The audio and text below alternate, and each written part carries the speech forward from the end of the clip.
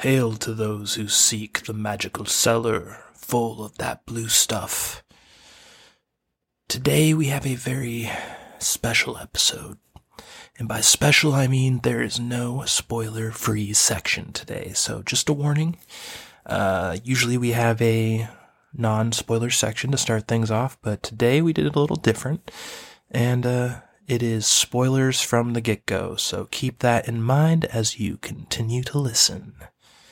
And now, on to the shameless pandering. Good morning, children.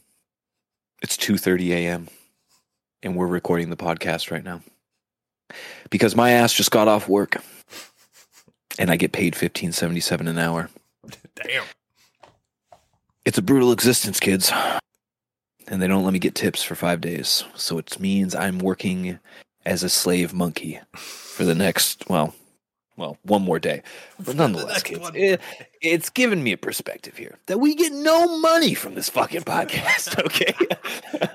So we need to work on 3 things here, all right?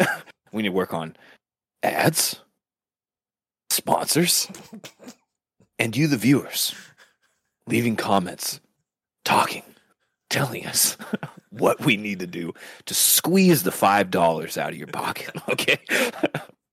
And I'm talking real squeeze, okay? I want every last penny. And yeah, if I don't, I mean, I'm probably gonna snap. Don't say that, people aren't going to donate just to see you snap. But in all seriousness, life's hard. And this does take time, more time from Two Spirit over there, okay? He puts in editing work. I don't know how many minutes, but there are minutes involved with the editing. And I don't do that, but it sounds hard. Okay. And don't you think he deserves a little something for that? Okay. Listen, kids, you go on Tim Dillon's podcast, right? You give that guy what if his Patreon? Fucking, it's $5 or $25 or $5 or $50. Like 7 houses across the United States. He owns 7 houses, kids. I don't own one. Okay. Just help me out, guys. All right. just lift us up. Let the flood waters. What's the quote? the tides rise all boats, or something like that. Yeah, you get what I'm saying. Anyways, donate at what's our website? Go to our Twitter and harass us, and I'll respond, and hopefully you'll give us some money for that. We really as you should can get a website, actually. That's a good idea. I have no idea how any of this works. You hear this on the radio, right? That's how you listen to that. Yeah.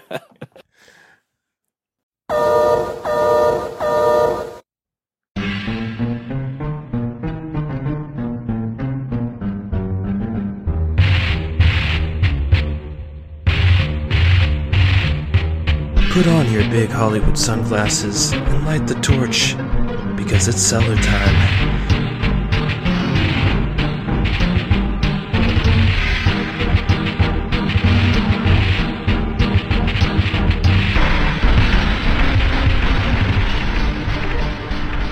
Welcome to the Crack Cellar, as the prophecy was once foretold. I'm Two-Spirit Penguin Daniel. And I forgot what we were reviewing. Broadcaster Nichols. And what we're reviewing is the television show based on a novel called Fire and Blood. It's a very based novel by George R.R. Martin. Giga Chad. The man that is still TM working on Winds of Winter. Piece of shit. But yeah, Fire and Blood is about the Targaryens, the golden age of the Targaryens, when they had the Iron Throne, and the Lannisters were still a little punk-ass village out in the woods. And It's interesting because I remember I've never read Fire and Blood, but I almost read it, and I remember reading sort of about it and just kind of synopsises to see if I wanted It's to read newer, it. right?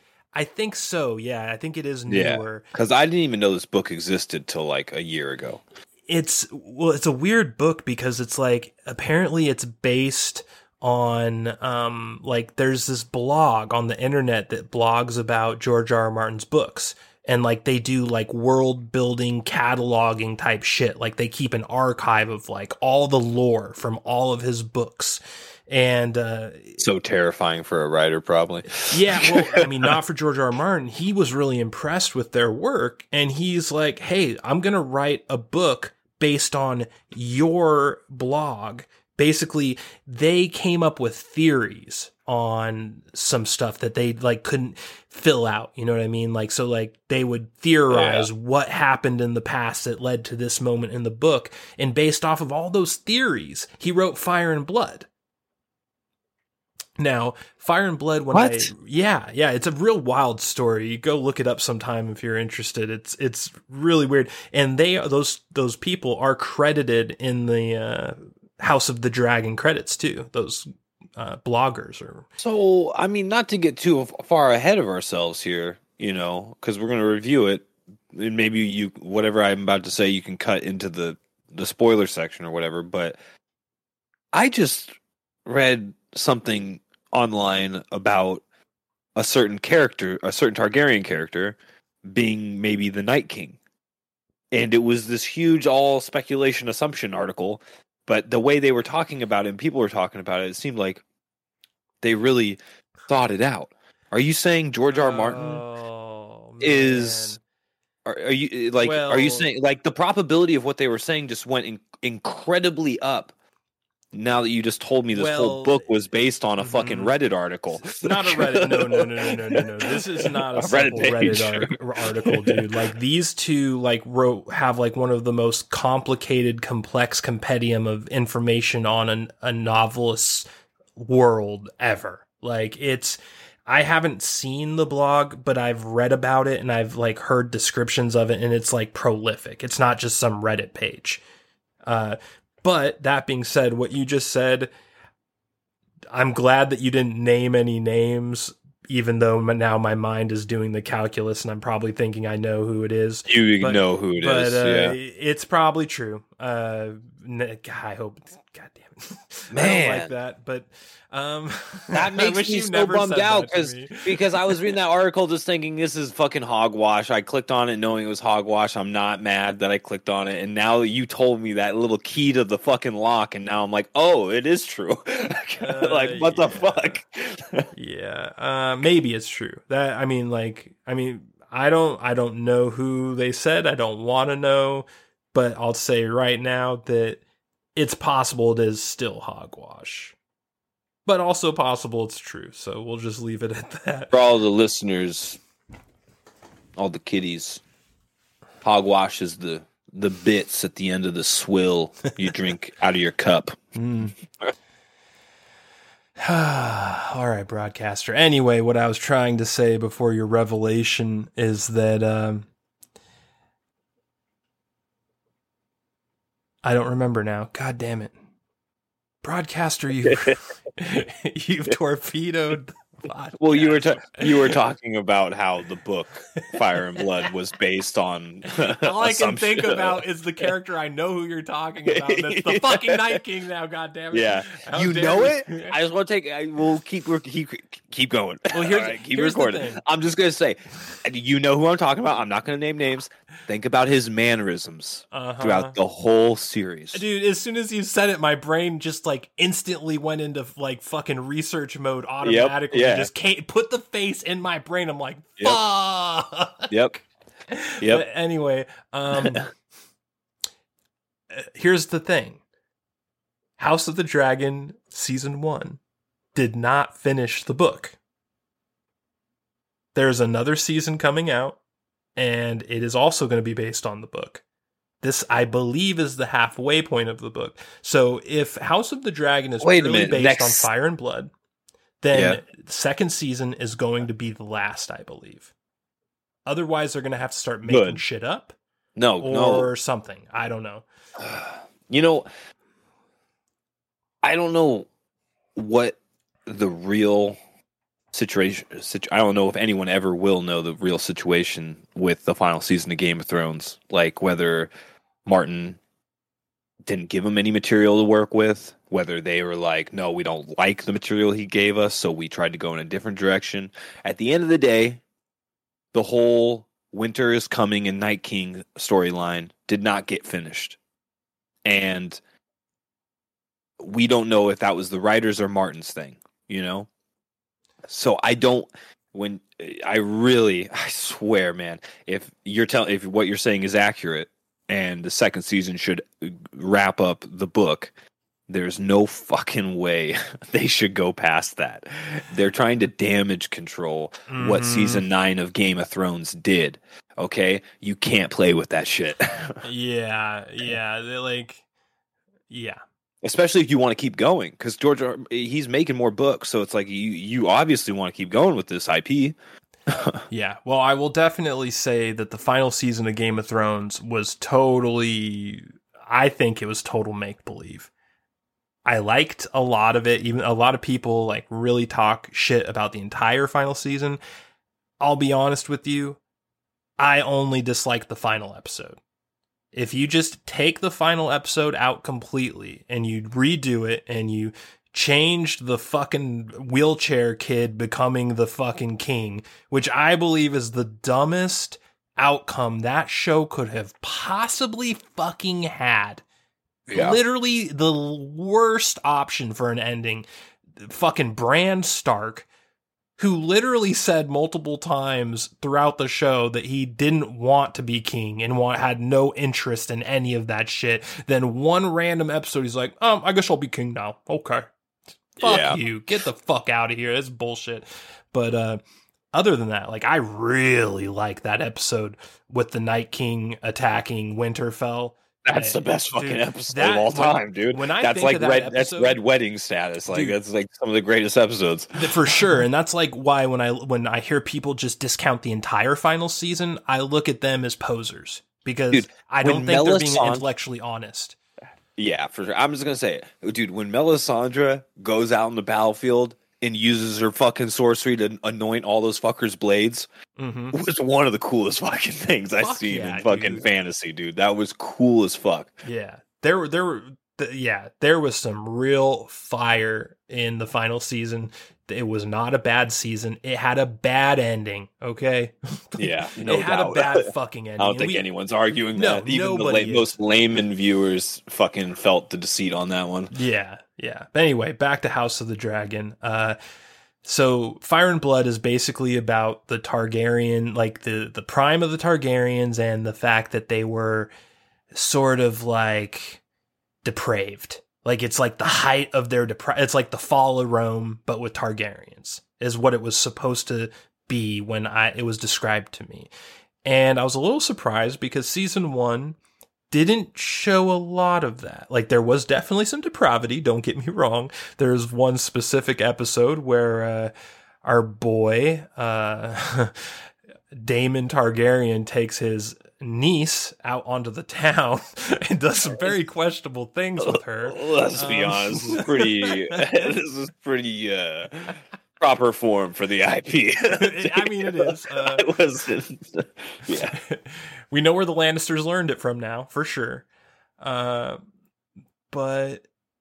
it wasn't as depraved as I expected. Like, I was really expecting, like, way more just really fucked up shit from the Targaryens. But for the most part, the Targaryens are portrayed very honorably in this show.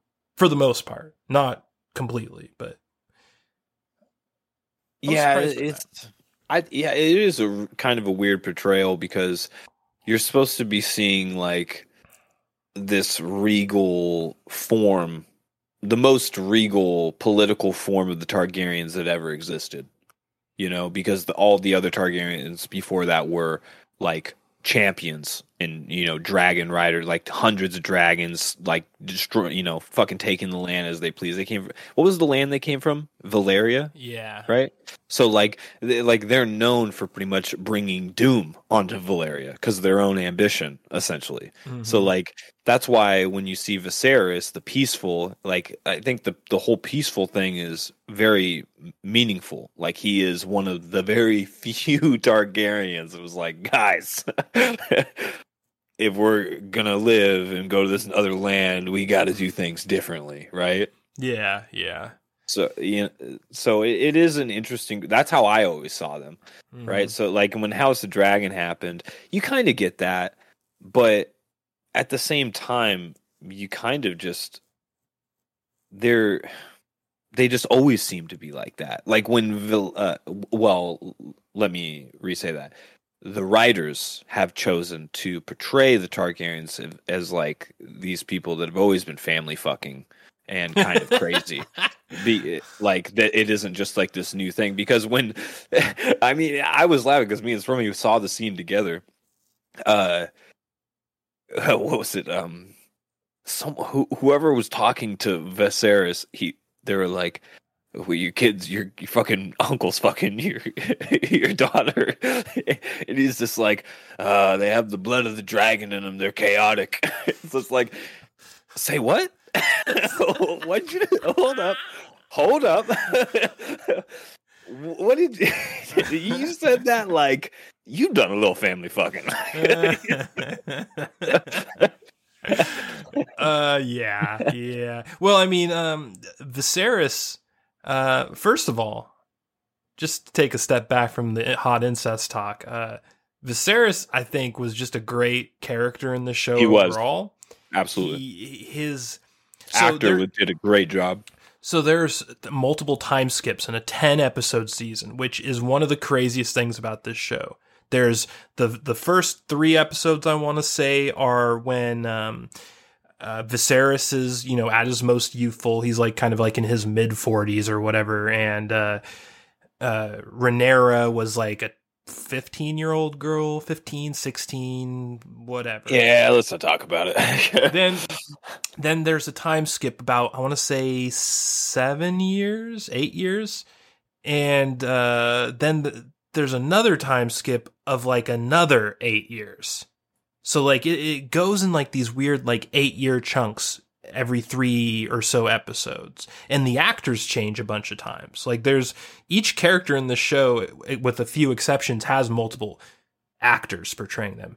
Viserys and Daemon are 2 of the big. I mean, all the people that start as adults in the beginning basically never change actors, but there's like a bunch of kids that grow up and stuff. So it's pretty wild. Like there's a few characters that have 3 different actors that portray them in a 10-episode season of television. That's wild as fuck to me.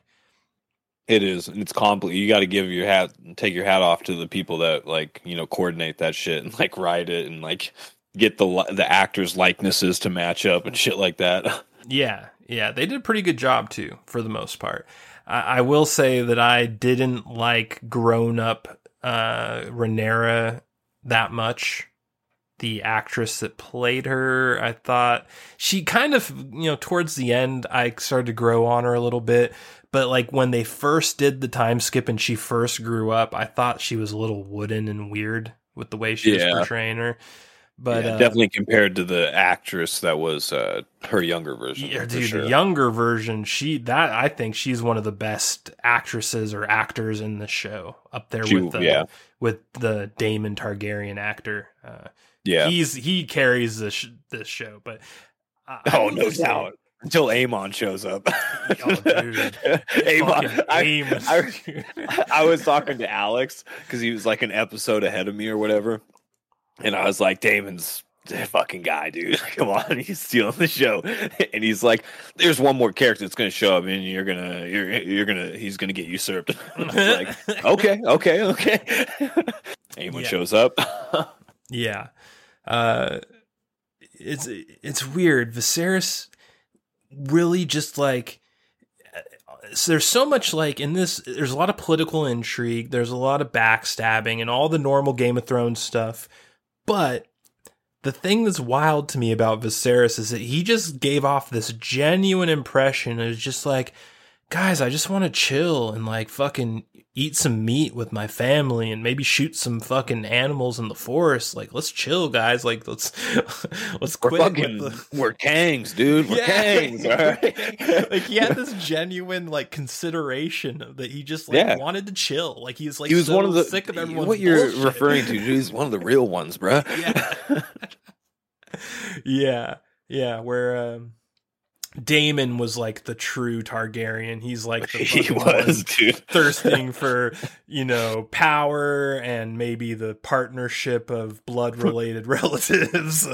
You know, him and Aemon are like what I think of like the pinnacle of Targaryen society. Mm-hmm. I'm like, those two, if they got their way, the Targaryens would be killing it right now. Yeah. But there were really no bad actors in this show. I mean, correct me if I'm wrong if you can think of someone, but like I was kind of impressed by the sheer acting talent in this show. Well, I mean, it's HBO. It is. You know? It's true, and Game of Thrones was the exact same way. When's the last time HBO has seriously let you down in the acting department? Watchmen? Fuck, you got me there. I totally... my brain deleted that fucking series, dude. Yeah, there's not too many examples. Other than The Watchmen. Give me something else, because that one's too easy. That's the only thing I can think of. Yeah. For the most part, you're right. Even like the next one I would think after that is True Detective Season 2. Listen, with Colin Farrell and Vince Vaughn. But even then, American thespian. Exactly, dude. And that was kind of the point I was going with. Like, in comparison to Watchmen, he is a fucking thespian.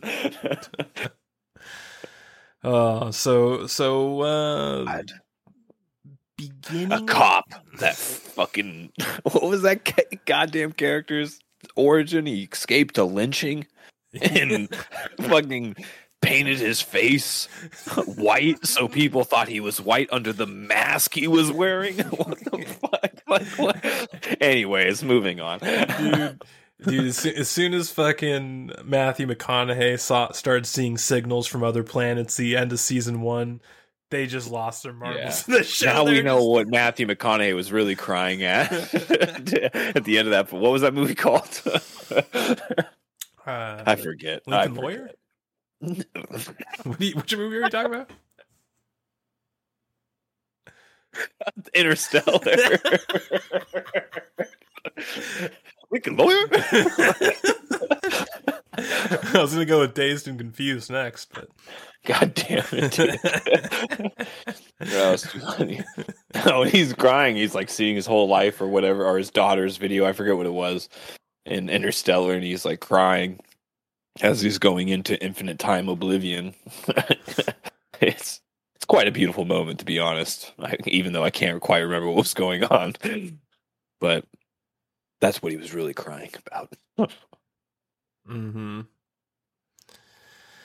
Yeah, so the beginning of the show is interesting. It just comes down to Rhaenyra not being named the heir and sort of like her guilting her dad about it a little bit to the point where the dad does name her the heir. And by dad, we're talking about Viserys.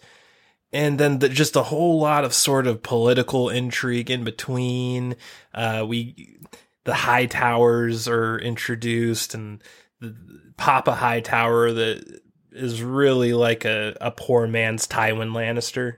He's not nearly as badass as Tywin Lannister, but he's filling that role. And he sends his smoking hot 16-year-old daughter to go bang 45-year-old Viserys and become fucking the new queen, which it's just like, on one hand, it's a respectable move. I mean, I get it. It's a strong power play. It's interesting though, because I don't want to say that she was doing it out of love, because her dad definitely was making her do it. Yeah. But there's this weird sort of like as the show goes on, like, you kind of believe that she really did love him and she really was doing it out of love, and she was just like sort of acting like she was only doing it for her dad. What do you think about that? Because like Alicent Hightower is a really weird character in the show for me, especially like the transition, like where the kid version of her or teenage version of her compared to the grown-up version seems so wildly different that it's hard. Yeah. It's hard for me sometimes to be like they're the same person. Yeah. It's interesting you brought it up in the way you said it too, because from my perspective, what you're talking about is probably the only thing I really hate about the show. And from how you described it made me actually think about it a little bit more, because it actually makes her character sound a lot more complex. You know, like there's the nebulous decisions that maybe are going over our heads or something like that. But in my opinion, I think Alicent Hightower is a plot device character. I feel like her train of logic is so weirdly cut that it only can be attributed to this is how the writer wants this to go. So she moves it along like that.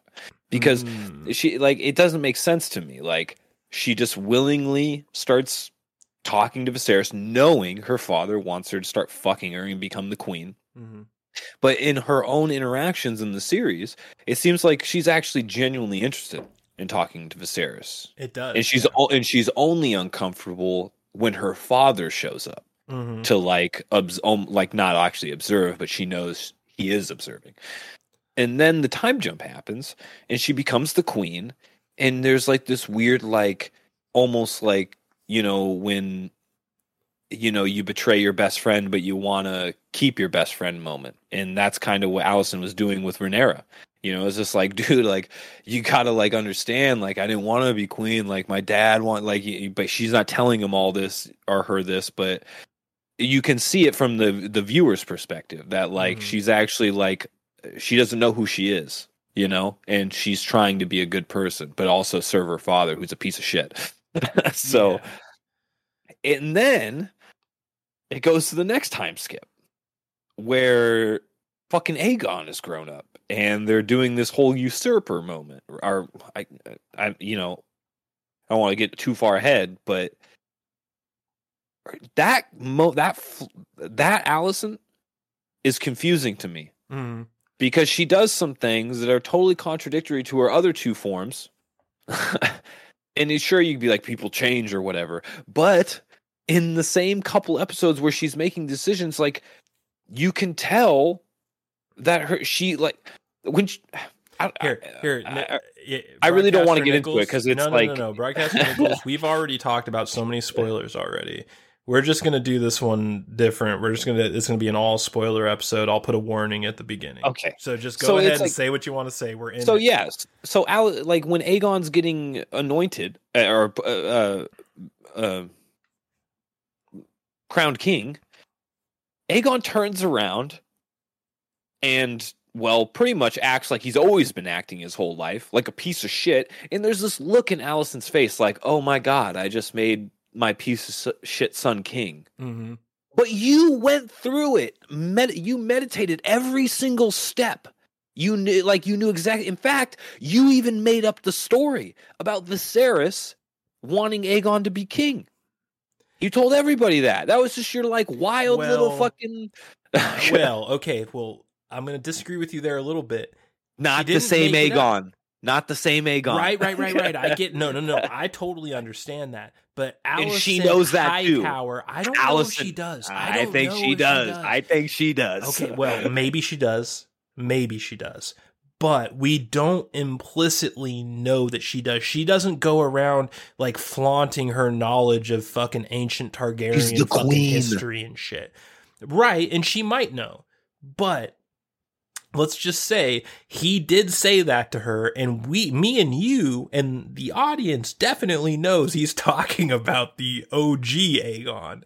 But she, you know, maybe either A, she doesn't know the history that well, or B, Maybe she just genuinely believed he was talking about her Aegon, and she's a mother, so like her mother instincts are probably kicking in, like, oh, of course he's talking about our little boy. You know what I mean? Like, I don't really necessarily think that's a lie per se. I think that she might be wishful thinking.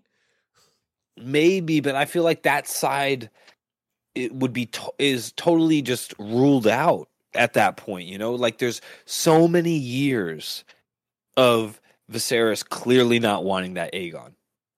Clearly. It's established by so many different people. Like, it's almost like it's a pressure point at some point to the character Alicent.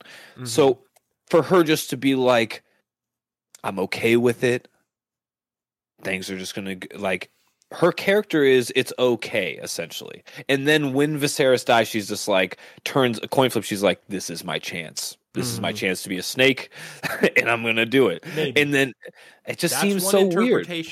I don't think you're wrong per se. I just think that it's not ironclad. I think that's one of the definitely reasons not ironclad why this show is good. That's why it's great. For sure. This is a great example of why this is a good show, because you can look at this scene and you can probably have 3 different opinions on this, and they're all legitimate, and you can't really say one is more legitimate than the other. So, yeah. What is the symbol of the High Tower? That pentagram. I don't know if that's the symbol of the High Tower. You're talking about when fucking Rhaenyra and Daemon show back up, and they're like, and it's "Why everywhere. is there pagan shit everywhere? What the fuck's happening here?" Yeah. No, isn't that the same? Isn't that the god of the Lord of Light? I think so. I don't 100% know. I'll be honest. I'm not 100% sure on that. Like, see, here's the thing too. Culty, and it's Alicent Hightower. Shit. Alicent Hightower not only is a redhead. Melisandre. God, That's another episode. We have to stay focused. Okay, stay focused. Anyways, if you go back into the series, there's a maid, like one of her head maids, literally is a body double for Melisandre. Oh, really? I don't know if you noticed that. It's like her head maid that she has a couple lines in the series that she talks to. She looks just like, not exactly like her, but she's like a younger, different looking Melisandre. And then the Lord of, like, I'm not sure, I might be making this up in my head, but I thought that pentagram belonged to the Lord of Light. And then also, when Viserys died, that maid I'm talking about was the ones that lit the candles in the window. The 7 candles. Oh, yeah, her. Okay. Isn't that a Lord of Light reference? Am I making this up? Oh, maybe. When that was happening, I thought that was just a signal that succession had happened or something like that, or that succession was happening. I thought that was witchcraft afoot. I thought she was doing that in her own religion. Like, she was just like, a great person had died. She's like respecting him in her own way, you know? Honestly, because she's a servant of the light. You may be absolutely correct. I'm not 100% sure. I took it a totally different way, but you could be right. Yeah. I honestly, my mind started going with, I'm like, oh, is this like also kind of a B-side story starting too, with like how Melisandre's origins come about? You know? Maybe. I'm not sure. We'll see. We get the second season is greenlit, so we're gonna get a. I was right about my Final Fantasy VII remake preview. So okay, stay tuned. Okay, calm down, broadcaster. 99.7% accurate. Yeah. All right. So let's take a couple steps back to the first episode. First episode, a lot of shit happened. Viserys and his wife had a kid that was supposed to be his firstborn son and his, successor. And the son was saved by killing the mom in childbirth, when one of the most graphic scenes of childbirth ever. like It's in the fucking history crazy of they cinema. were showing that. This episode literally got my wife to stop watching the show, and she's a huge Game of Thrones fan. But when we watched that first episode, she saw that, she is like, "Nope, I'm done." Because Rachel went through it. She knows what it's about. Well, she didn't go through that, but yeah, like she was close to it. You know, she was something relatively close to it. But that's how like crazy that scene was, and. You know, the boy they end up saving, but then he died. Like, I don't remember if they made it clear or not. Maybe I just missed it. No, they did. They did. Yeah, there was they only when they went to the fire, what are those called? Funeral pyre? Maybe funeral pyre? Yeah. When they went to that and they had his wife there, then Viserys brought the baby up, wrapped up. Right. No, I know that he died for sure. What I meant is, like, did they make it clear why he died? Because they saved him by killing the mom in childbirth, but then he dies, and I couldn't remember if they actually said why he died. It seemed kind of nebulous. Like, do you remember an explanation on that? No, but it was like the first time the viewer was seeing. My interpretation of it is like, in hindsight, after I've seen the whole series, is that was the first scene where you were kind of being told the Targaryens have a hard time having babies because they're so fierce and, you know, whatever trait is needed. Their cousins and sisters. We can speculate that here and there, you know. But kind of what it seemed like they were going with is that the Targaryens are such like a fierce gene, you know, have such a fierce gene that like the mothers die a lot, you know. Like it's a great story to cover up, you know, the incest part. I like that. It's a good strategy. Is Rhaenyra fucked, you know, Daemon and. Baby number one KO'd. So what happened? I mean, what happened, kids? Yeah. Yep. And so the first episode ends with Daenerys banishing Daemon and naming Rhaenyra the heir. And that sets up the entire show. The whole first season is essentially about the very end of episode 1. The banishing of Daemon and the naming of Rhaenyra, and everything that happens the rest of the show revolves essentially around that decision. And I don't know about you, but I thought this was like one of the most well-crafted, like from a story, setting up a story for a season. This is like one of the most well-architected first episodes ever, for the way it just set up the next 9 episodes so perfectly. For sure. Yeah, the architecture is really well done. There's the foreshadowing, like I don't even know what you really call it in the writers' perspective or whatever, but how they constructed the first episode, and it was pretty much the driving force of how everything else unfolds for the next 9 episodes. It was really well written. Yeah.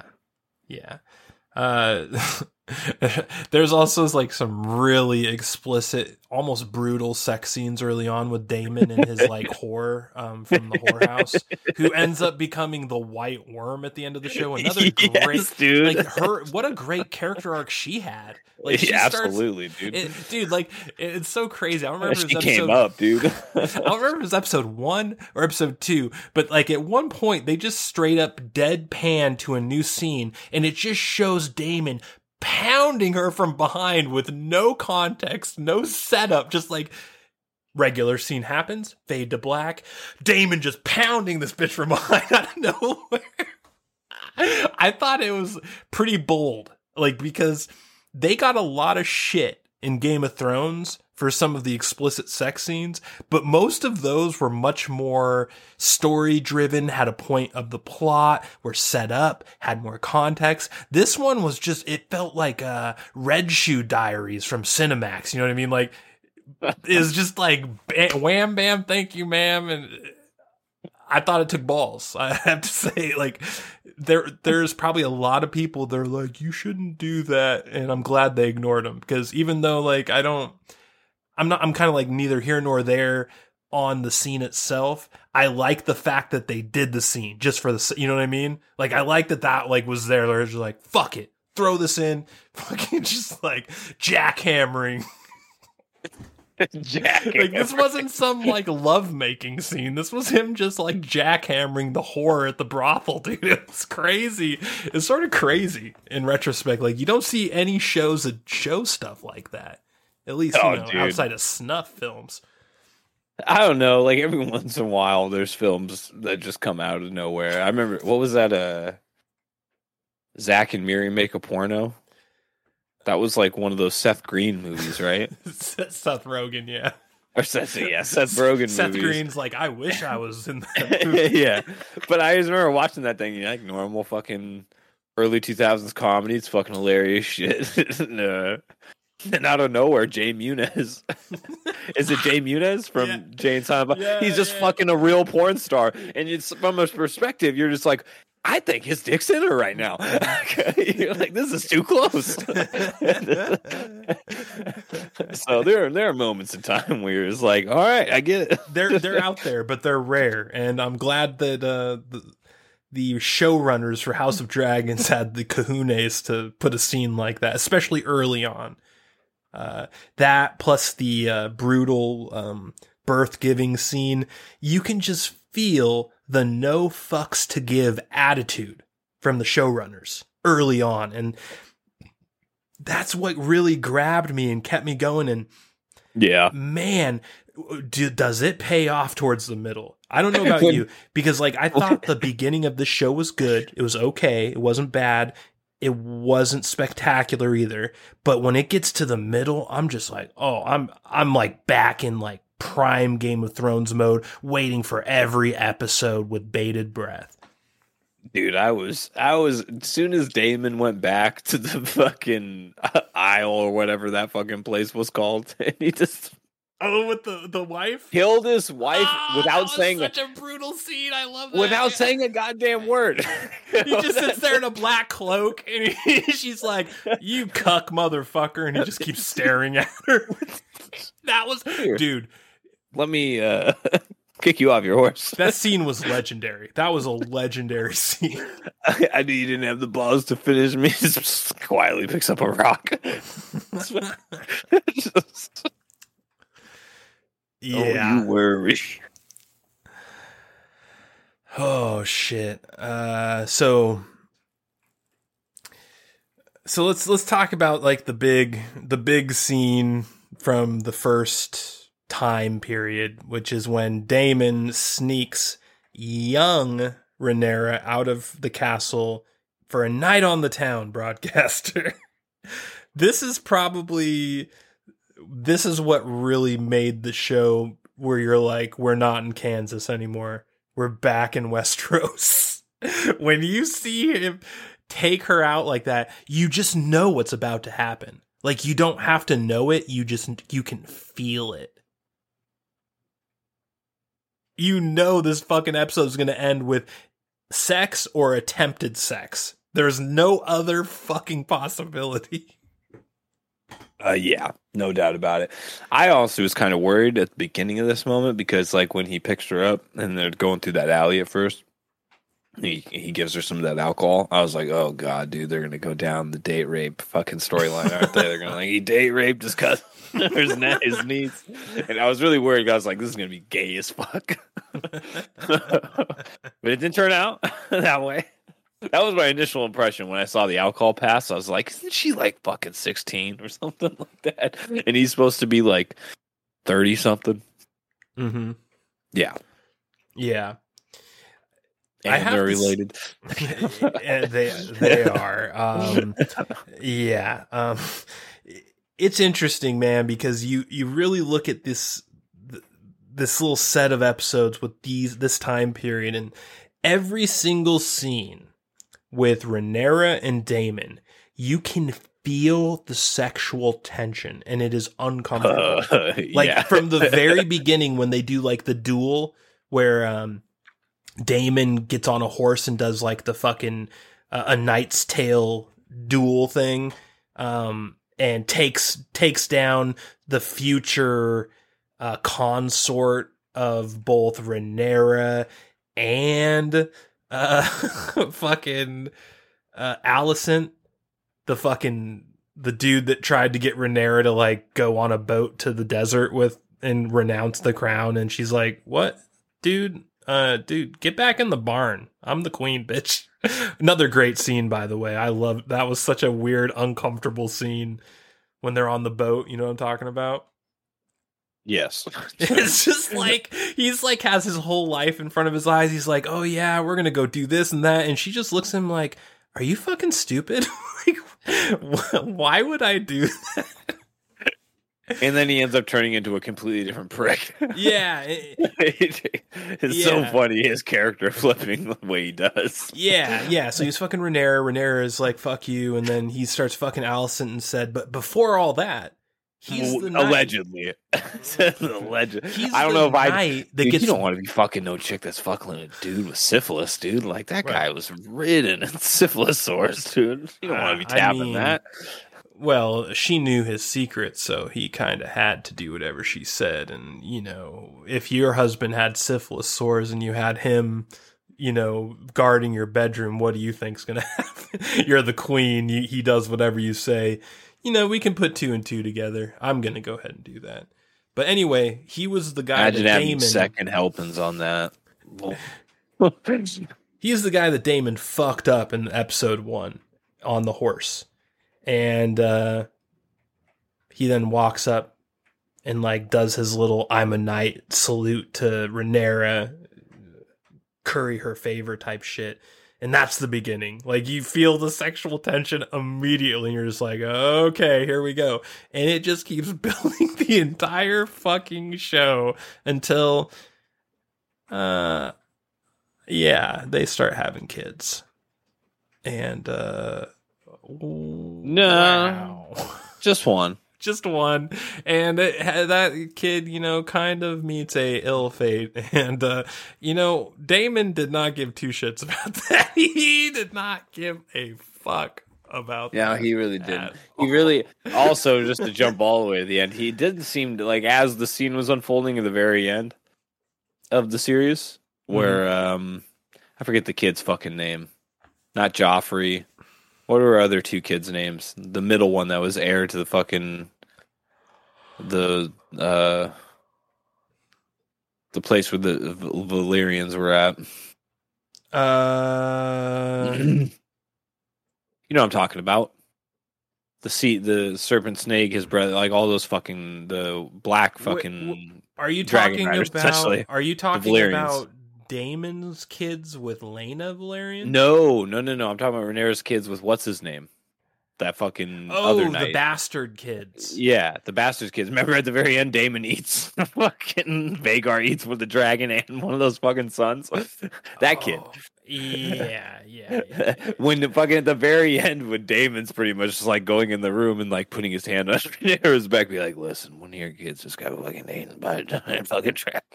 It didn't seem like it was that. He didn't care that much.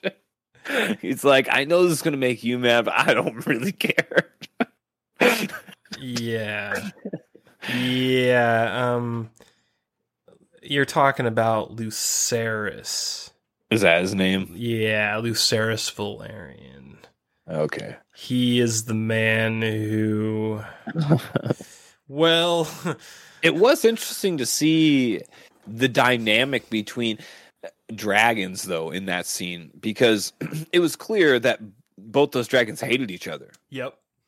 And you noticed so, that too, didn't you? Yeah, and so it's like, I was surprised by that because I thought all the dragons were on the same team. No, they're not, dude. They don't like. They don't like each other. Yeah, and that was just like, damn, dude. So it really makes you think about the relationship of dragons in general and the dragons and riders, and exactly how these Valyrians actually tame dragons. Mm-hmm. Because it, like, how do they breed all these dragons and had them in such bolstering numbers if fucking one dragon just breathes fire at the biggest fucking dragon in the universe, and then that fucking dragon just chomps it fucking down. Mm-hmm. He's like, oh, okay, fuck you. Yeah. Yeah, and you know, that's one thing I was afraid of. Actually, with it's a this. she. Vagar's a she, I think. I was afraid. It was called House of the Dragon, and I was just thinking, man, it's going to be one of these weird, ironic things where it's called House of the Dragon, there's going to be like no dragons. I'm very glad that that was not the case. There was a huge emphasis on the dragons in this show, and I think it's a big part of what makes it good. I think yes and no. I feel like there definitely was a lot more dragon action than Game of Thrones, especially considering 9 seasons of Game of Thrones to the 1 season of House of Dragons, relatively. But at the same time, I remember seeing this press junket with like all the actors, and they were all being asked this cookie cutter question, right? And it was just like, "What do you think the viewers are looking for the most in House of Dragon?" Blah blah blah, and they all say the same fucking thing. Oh, the dragons for sure, the dragons. And I just made me think that they were gonna that just pumped me up to a point where I was like, this show is gonna have so much fucking dragons, you're almost gonna criticize it for not having any acting. But that wasn't the case at all. Yeah. Every scene there was dragons, though. It was solid. Don't get me wrong. It was fucking awesome. There was a lot of good dragon action, but I don't know. Maybe I'm just tired of politics because of real world. So like when I just watch a show and there's a bunch of politics happening and I know there's dragons in the background, I'm just like, let's just get to the fucking dragons, guys. Let's just burn it all fucking down. Yeah. So episode, what is it, 3 or 4? What did you think about let's just call it the stepstones? So at a certain point in the first timeline, this big battle happens in the stepstones, and it's with the Valerians. Like the Valerians are at sort of like at war with this like dude who's like this crab feeder, and he like captures ships in their supply line and feeds them to crabs. What did you think about this whole thing? Because this was like one of the weirdest parts of the show to me, but I was oddly compelled by it. I don't know what it was, but just like these scenes, it reminded me of a horror movie. Like there's these scenes in like the dark and there's fires going on, and this dude with this weird mask is just like tying people to ropes and like having crabs eat them. It was just really bizarre. What was his name? The Crag Walker? I forget what they called him, man, but I think they called him the crab feeder. I think that was what they called him. Crab feeder? Yeah, okay. I think they called him the crab feeder. Yeah, and it was on the steps. Stepstones. That was the stepstones where they were fighting for. Yeah. Yeah. I honestly, it was one of my favorite episodes. It was super cool. I didn't like how they abruptly just jumped to it, though. It was out of nowhere a little bit. This is one of those things where you feel like it was rushed from the book. Mm-hmm. That there was a lot more well, clearly there was going to be a lot more detail in the book, but you see it and you can feel it. You know, you're like, this is cool, but I feel like we should, as a viewer, should know more before this is going down. But nonetheless, it was still awesome. The dragon, dude, Damon just coming down with the dragon and like just calling out the crab feeder and like it backfiring and losing all those men, and then Damon's just like, fuck this dude. I'm going in alone, dude. That was I was about to say like the part where Damon just decided, fuck it, I'm going in by myself. That whole sequence was really fucking cool. Yeah, I loved everything about that. That was just what sets Damon up, because before that you're like, Damon's kind of a piece of shit. But then as a man you're just like, Damon's pretty fucking cool in episode 3. Yeah. That whole thing was weird and cool, and part of like the secret sauce, I think, that got me hooked. And because you kind of needed that, because when they first do the time skip, there's this weird compulsion that I had. I don't know if you had it or if other people that watched it had it, but like you get a time skip in like episode 5 or 4. I forget whenever it happens, you get this time skip and you're just like, I don't like this. I don't like these new actors. I want the old actors back. This is kind of weird. I'm just like, do I even like this show? I don't even know if I like this show now. I think that scene with the crab feeder with Damon, it really sort of like got its hooks into you to keep you around long enough for you to kind of get back into it after the time skip. You know what I mean? Oh yeah, it was definitely a hook moment because the whole, like, most of the series is political. It's a political story. Well, yeah, it's a civil war, you know. I mean, like, but it's pretty heavy in House of Dragons. You know, it's 10 episodes, and there's probably, like you pointed out earlier, it's probably only gonna have another season, and if that's what most of that second season is going to be about, their hook moments need to be meaty. They need to be meaty. Yeah. You know. Yeah, the second season with Game of Thrones, their political moments were actually kind of cool. You know, like the Red Wedding and seeing Tanis Baratheon, like, always, like, constantly trying to, like, take his seat on the throne. Like, they had really cool political moments. I don't think the House of Dragons political moments were really that cool. You know. Well, I think maybe the very end when Aegon gets crowned king. You know, that was kind of a cool political moment because you're just like, damn, they're just going to do the usurp right here, dude. Dude, when I forget her name, but the cousin who married into the Valerians, when she breaks through the floor in her dragon and just stares at Aegon for like 30 seconds. Fuck you up right now. Oh my god, that was so good. I'm just sitting there like, yes, this is. It's also fucking about. Dumb. I'm not gonna lie, it was also fucking dumb. Well, I know she could have changed history. Right there. I'm not going to start the war you need to start. Like, what kind of questions that you're going to fight for? Just end it right there. Yeah, it's interesting that moment.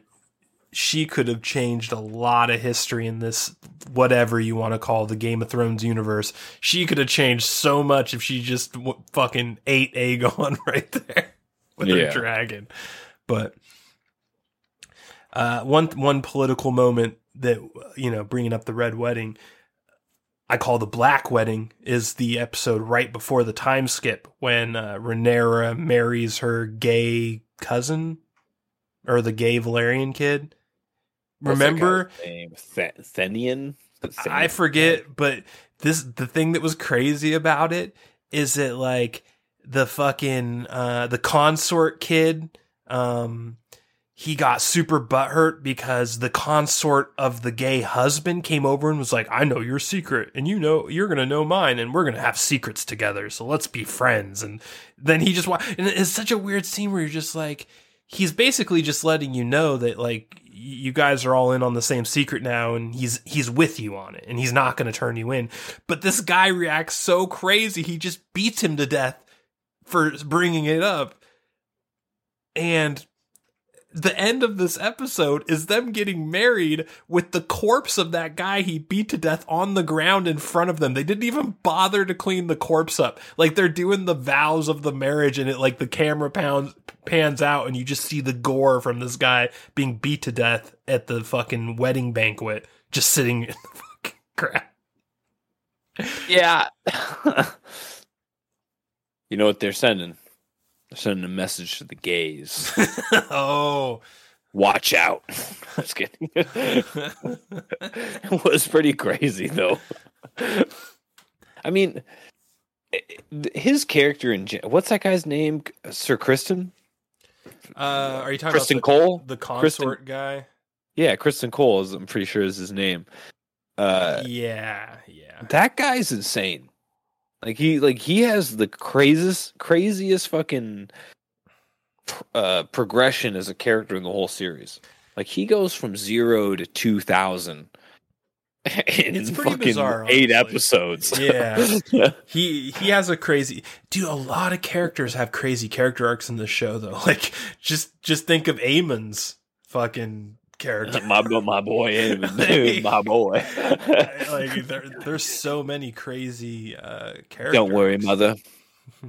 We may have sacrificed an eye, but we gained a dragon. That was cold son of a bitch, dude. That was a great scene too. Fucking Man, oh man. Just Dude, like dude, the poise of that motherfucker. He steals Vagar, and then he comes back just fucking chest high, just walking the hallway, and that bitch is like, "That was my dragon." He's just like, "Well, I got to her first, bitch," and she just screams at him, he punches that bitch down, then like 3 other kids fucking attack him. He takes on like 5 kids or something like that, and then gets cut in the fucking eye. It's just fucking brutal, dude. That was one of my favorite scenes in the whole series. That kid fight. It was so funny. It was good. It was really good. But like the scene where fucking Alicent like literally wants to murder Rhaenyra in the middle of like this big ball with everyone there, like in front of the world, basically. She wants to stab, and she kind of tries to, kind of half-heartedly. Gives her a scar, but doesn't kill her or even come close. But the poise of Aemond to just be like, "Mother, I got a dragon, they got an eye. I think it's a fair trade." I was just like, "God damn, son." Like that. You are wise beyond your years. Dude. And then the timeline jump, the guy he turns into, dude, that guy literally. If you looked up if there was a dictionary with pictures in it, and you looked up assassin, his picture would be right next to it. That boy looks like an assassin. Yeah, he definitely. As soon as they do the second time skip, and you see him, you're just like, oh, he's gonna fuck some shit up. I don't know what he's gonna do. But this one-eyed motherfucker is gonna fuck some shit up by the end of the season, and fuck yeah, does he? Dude, when he fucking clowns on the bastard children at the Viserys' last dinner. Oh, that was... Dude, talk about another great political moment. That last dinner with Viserys. Dude, that was some expert writing with, like, the shit-talking going around that table. Dude. It was funny too because all the shit talking going on, the only 2 genuine moments were the 2 people that literally were almost killed each other, which was fucking Alicent and Rhaenyra. They were the only 2 that were like, "No, I want to be friends." Yeah, I want to be friends too. Everyone else is like, "Fuck that." Yeah. Yep. Oh man. So Viserys, when they first come back and see Viserys on the bed just melting into it, did you think like I did that they were poisoning him? Because they even kind of hint at it with Daemon. Like Daemon like looks at his cup of tea and like sniffs it, and he's like, and I'm just like, yeah, milk of the poppy. Well, they eventually they explain that it's like a fucking, to kill the pain or whatever he's going through, or whatever. But did you not think that they might have been poisoning him? I mean, if I was Viserys, I wish they'd be poisoning me. To be fucking for real. Yeah. Yeah, they never really make clear what Viserys' disease is either, do they? I think it's syphilis. Is that? I think it's syphilis. I'm pretty damn sure it's syphilis. It might be. I don't feel like they ever tell you though, right? No. I don't. I think maybe in the book they do. Maybe. But no, I don't think they ever at any point tell you what his disease is. Yeah. I thought honestly it was like the curse of the throne at first. But then I had to like go back and realize he had the disease before he got cut. And it was really just the syphilis that he had that made his finger fucking rot off when he got cut on the throne. Yeah. Yeah, so Aegon is grown up and he's just like raping handmaidens and fucking going to watch fucking poor children sharpen their teeth and murder each other too. Dude, Don't forget about that some one. Baraka shit. Yeah, yeah. This is where I kind of got lost with Alicent a little bit. Like this, like you already kind of mentioned it, like where you think she goes dark side because she makes up the Aegon thing and starts the war, basically. I agree with you there in spirit, but really what got me with Alicent was how she dealt with Aegon. So Aegon rapes a slave servant, whatever you want to call her. And Alicent, like this fucking little snake in the grass, pretends like she's friends with the girl who he raped, but then she fucking murders this bitch in cold blood to cover it up. Yep. This was such a departure for her character, I thought. Like, it's crazy how Alicent changes. Like, she just goes through some metamorphosis. She's a flippant character. Yeah. And this is, I think, really what cemented her as the bad guy, in my opinion. For a long time in the show, I wasn't sure if Alicent was the bad guy or if Rhaenyra was the bad guy. And this part is what really cemented for me that Alicent is the bad guy and we should be rooting for Rhaenyra. Because Rhaenyra's done some shady shit, don't get me wrong, but she's never done anything like that. Like, Alicent starts to do some really shady things towards no the doubt. end of this show. There's no doubt about it. But my main problem is that she does that, though. And then the writers have the nerve to try to give her some form of, like, regret when she sees Aegon taking the crown. Mm-hmm. Which is just preposterous to me. It doesn't make sense at all. Shouldn't you feel regret for that fucking poor chick that you murdered because your son wanted to fuck her? Like, or any of the moments leading up to after that, Mm-hmm. you know, is like, yeah, a lot of time to think about it. And something else is weird now that I think about it, is kind of going back a little bit.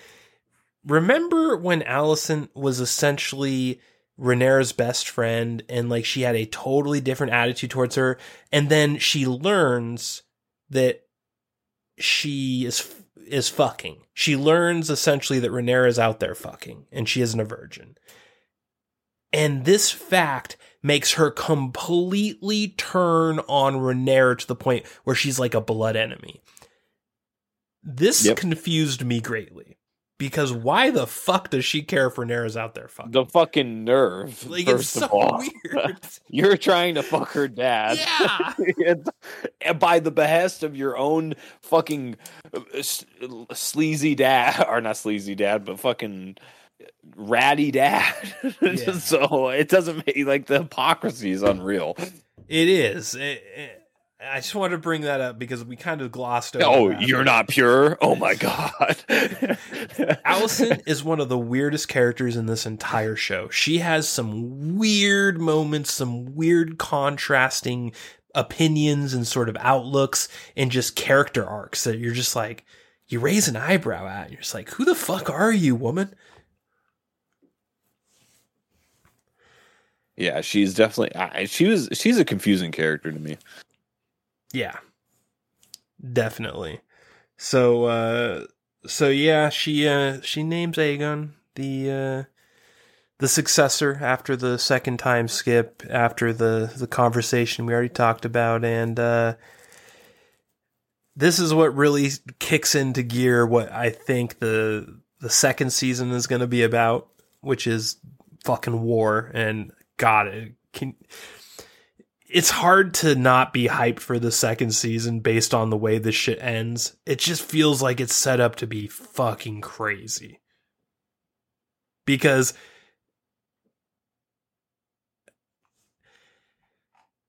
Aegon is king. Rhaenyra was named the successor.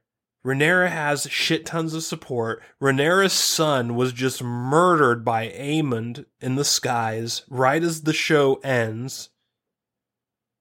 Like, it's just like the most epic setup for a war that I could possibly think of.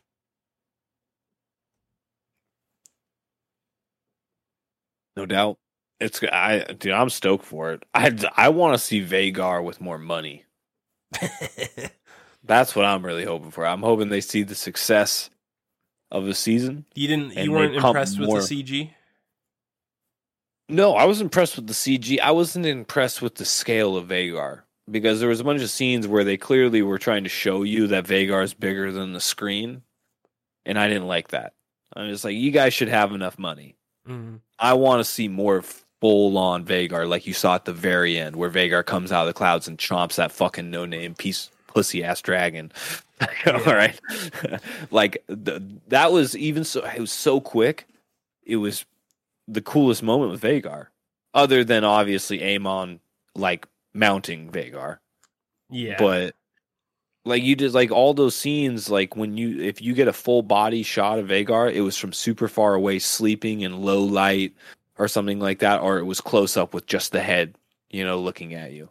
Yeah, you didn't like, or what's Damon's ex-wife that died from childbirth or whatever.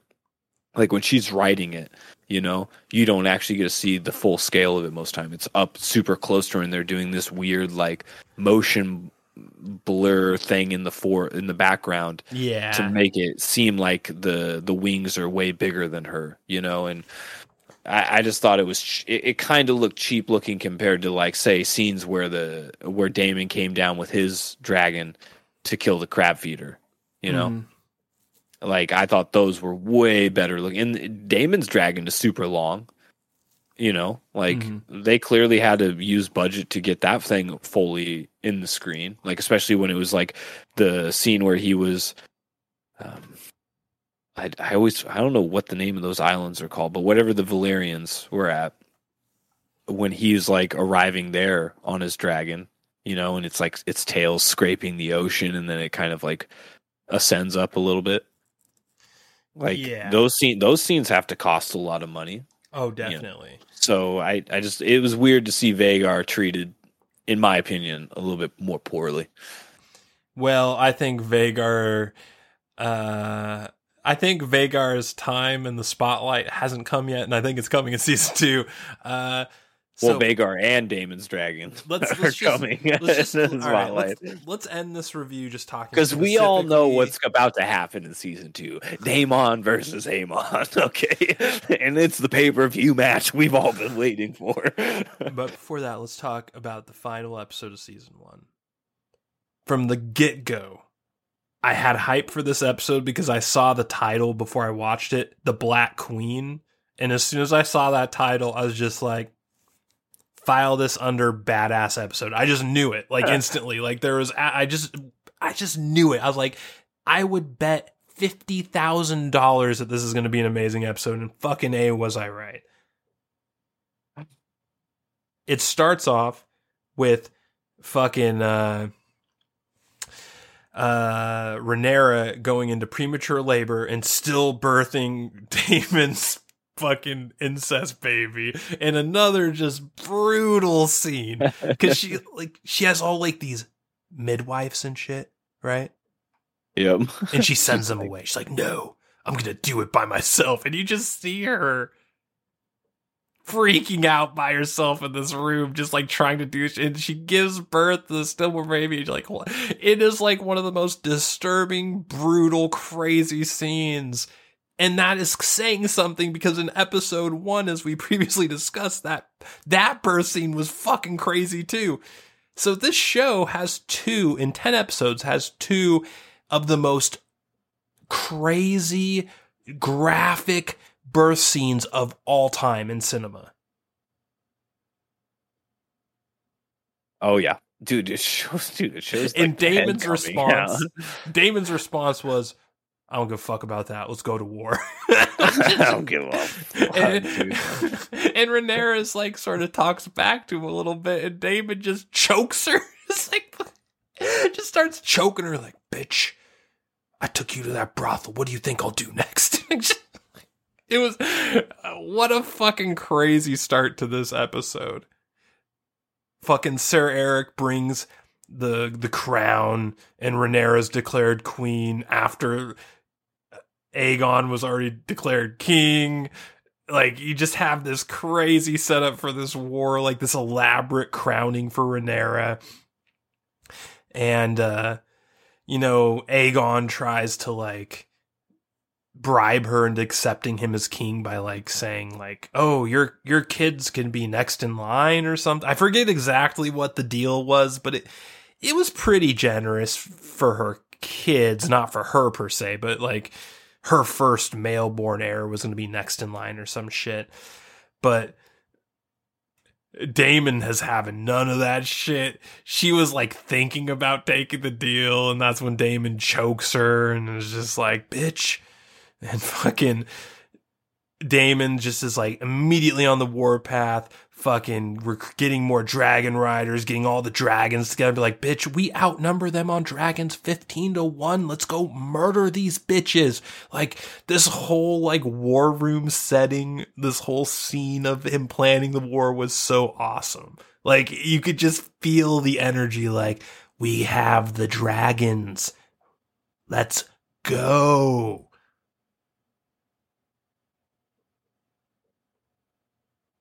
Then we get House Stark and House Baratheon swearing allegiance to the queen, the Black Queen.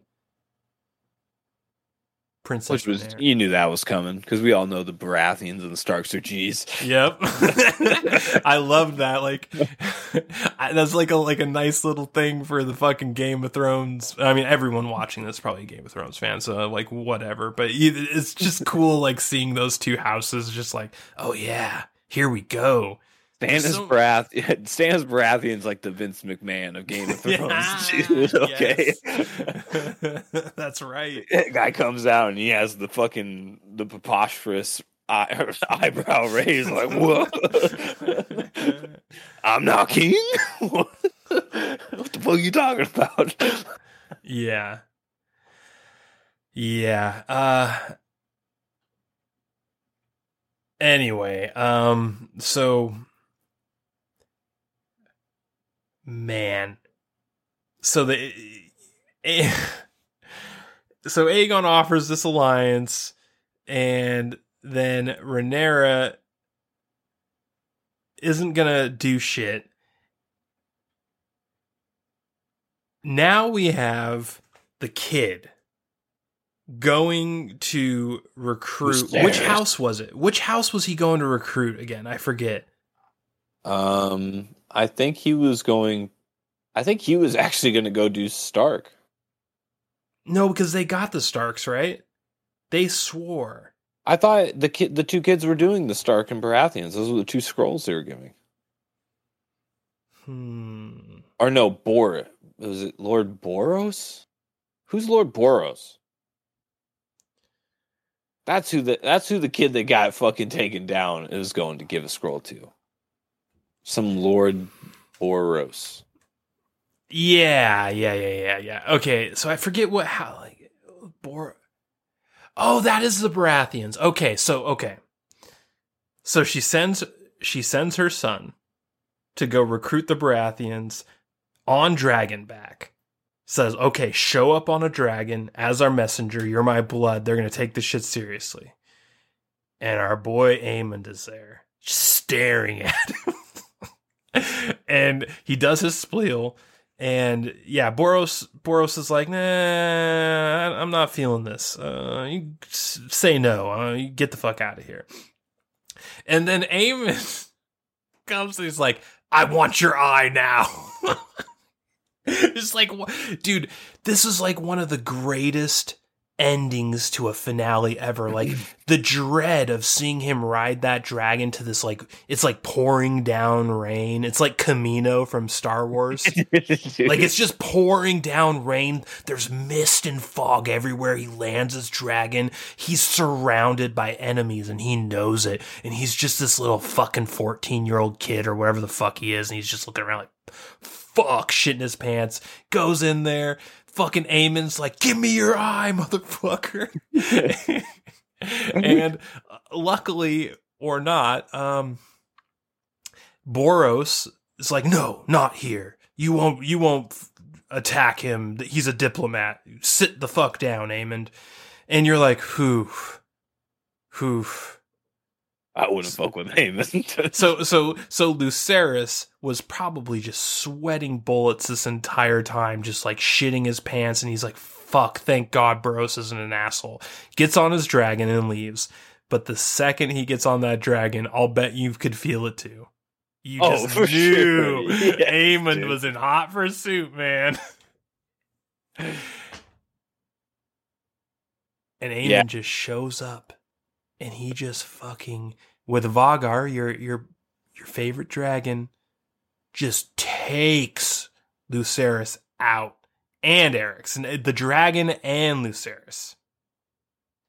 Yeah, see, this is one of the things where I'm quite interested with, because it seems like Aemon, like, definitely wanted, definitely wanted fucking to take an eye from Viserys or Lucerys or whatever. Lucerys? I don't know. I think it's Lucerys. Anyways, Lucerys. I think that was like a tit for tat, though. I think he just like wanted to do that. I think that was like a way of pumping. When he went in hot pursuit of him and shit like that, I don't think he had the intention of killing him. I think honestly that was more of a dragon on dragon thing. Yeah, you could feel because even Daemon, after he like did it, he was like, "Fuck." Well, like, that wasn't supposed to happen.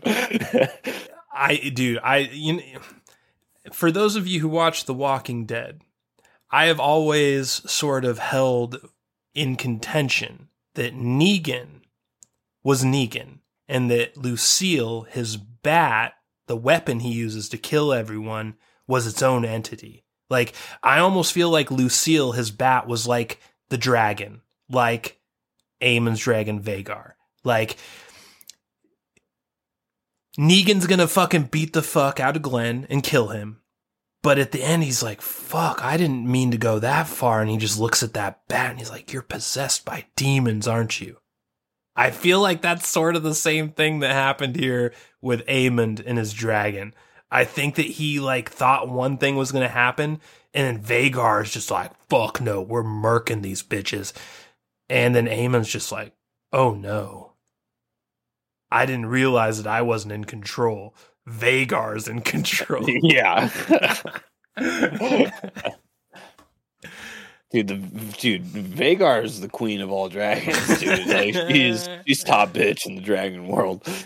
Yeah, and you see like that stunned look on his Aemon's face, and it's pretty clear that he either didn't intend to kill, or he was stunned by the ramifications of what he just did and was sort of just smart enough to know, oh, dude, I just started like World War III. Yeah. One of the two. Yeah.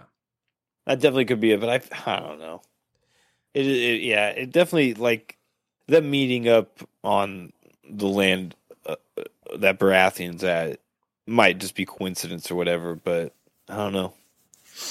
It just seems too coincidental. It's just like they clearly wanted these two to meet and something to happen, but they're using the dragons as an excuse as it happened, But they clearly wanted to kill that motherfucker. Yeah. And in an episode that was just amazing beginning to end, I loved the fuck out of the final scene where Rhaenyra is informed by some sort of messenger that Lucerys is dead. And they do this scene where she just freaks out a little bit and, does like the mom thing where her kid's dead. But then she like turns and stares. And that's when she's the Black Queen. And that's when the fucking season ends, with that look on her face. Like, she's like looking like, I'm about to send 500 dragons on you, motherfucker. You know what I mean? Like, you just see that look on her face. And you're just like, oh my God, what did I just watch? And what am I about to watch in season 2? The battle at the Great Bridge, dude. All right, broadcaster. As you know, here in the Crack Cellar, we have a official patented Ghostbusters rating system that we use on all of our reviews, and this one's no different. What do you rate House of the Dragon Season 1? I'm going to give it a pure Aryan boogeyman. Like the white driven snow hair they have. You're going to give it a master race boogeyman? Yeah, master race boogeyman. Oh, shit.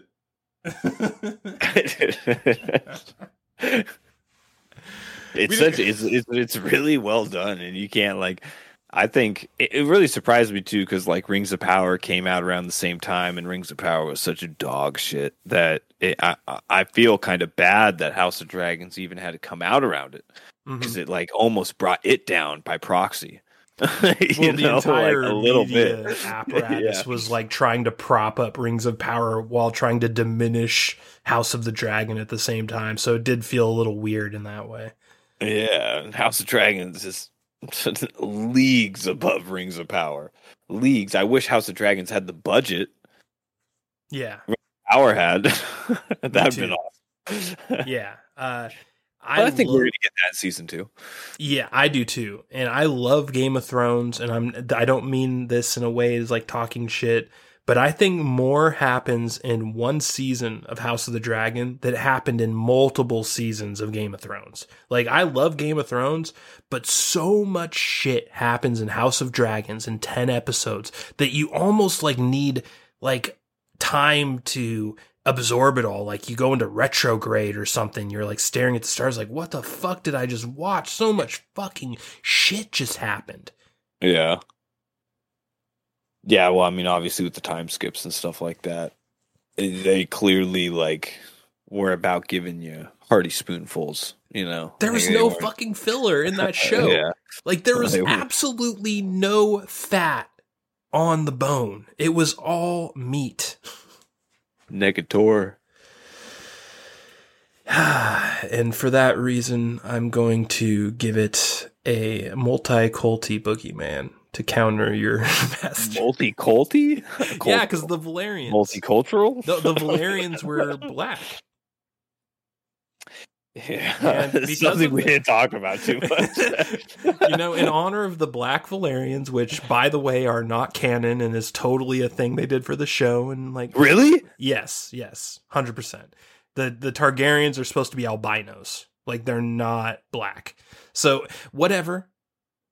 I am not going to. You gotta be fucking kidding me I'm just now. I'm just saying, in honor of their decision to make the Valerians, House Valeria, of the black variety, I'm gonna give this a multi-culty boogeyman. You know, just imagine if Boogeyman looked a little bit more like Michael Jackson. Back my Boogeyman, kids. Hee hee. That's crazy. They fucking blackified albinos? They did. They did. What? I really don't mind it that much, though. Like, I honestly don't. Like, there's some times where they do this shit where it bothers the fuck out of me, and this, it didn't really. It's a fantasy show. It's like high fantasy sort adjacent. What was the albino that could harness lightning in that movie? Not K-Pax with Kevin Spacey, but the one before that. K-Pax? How did we get to K-Pax? Because K-Pax was pretty much like they clearly were taking from the movie I'm trying to talk about. You remember what I'm talking about? It's like some white albino, it's like, you know, some guy, like some whole like religious, like he's a angel, you know, like God touched him, you know. And like, with that, we'll close out. and he could harness lightning or something. You're talking about Phenomenon with fucking John Travolta, dude. I think that's what you're talking about. No. Hold on a second. Maybe I'm from a different timeline. You might have crossed world lines. I'm just going to type in albino movies and search it real quick. Yeah, that should work. Powder. Yeah, dude, and I am right. I'm totally there, dude. An off-the-charts genius who is homeschooled and shunned after his last relative dies shows the unconscious residents of his town about connection awareness and the generosity of the spirit. Well, oh shit, I've seen this movie. Yeah, dude. Oh, Jeff Goldblum, Sean Patrick Flannery. Yeah, I remember this shit. Dude. Fucking Mary Steenburgen. Oh, man. That's what I'm talking about. and he could harness lightning or something. Dude, how did you pull this out? Oh my god, I can't believe you pulled this out of your brain. Dude, I forgot about this movie completely. It's a classic, dude. And that brings me to my next point, kids. Don't do crack.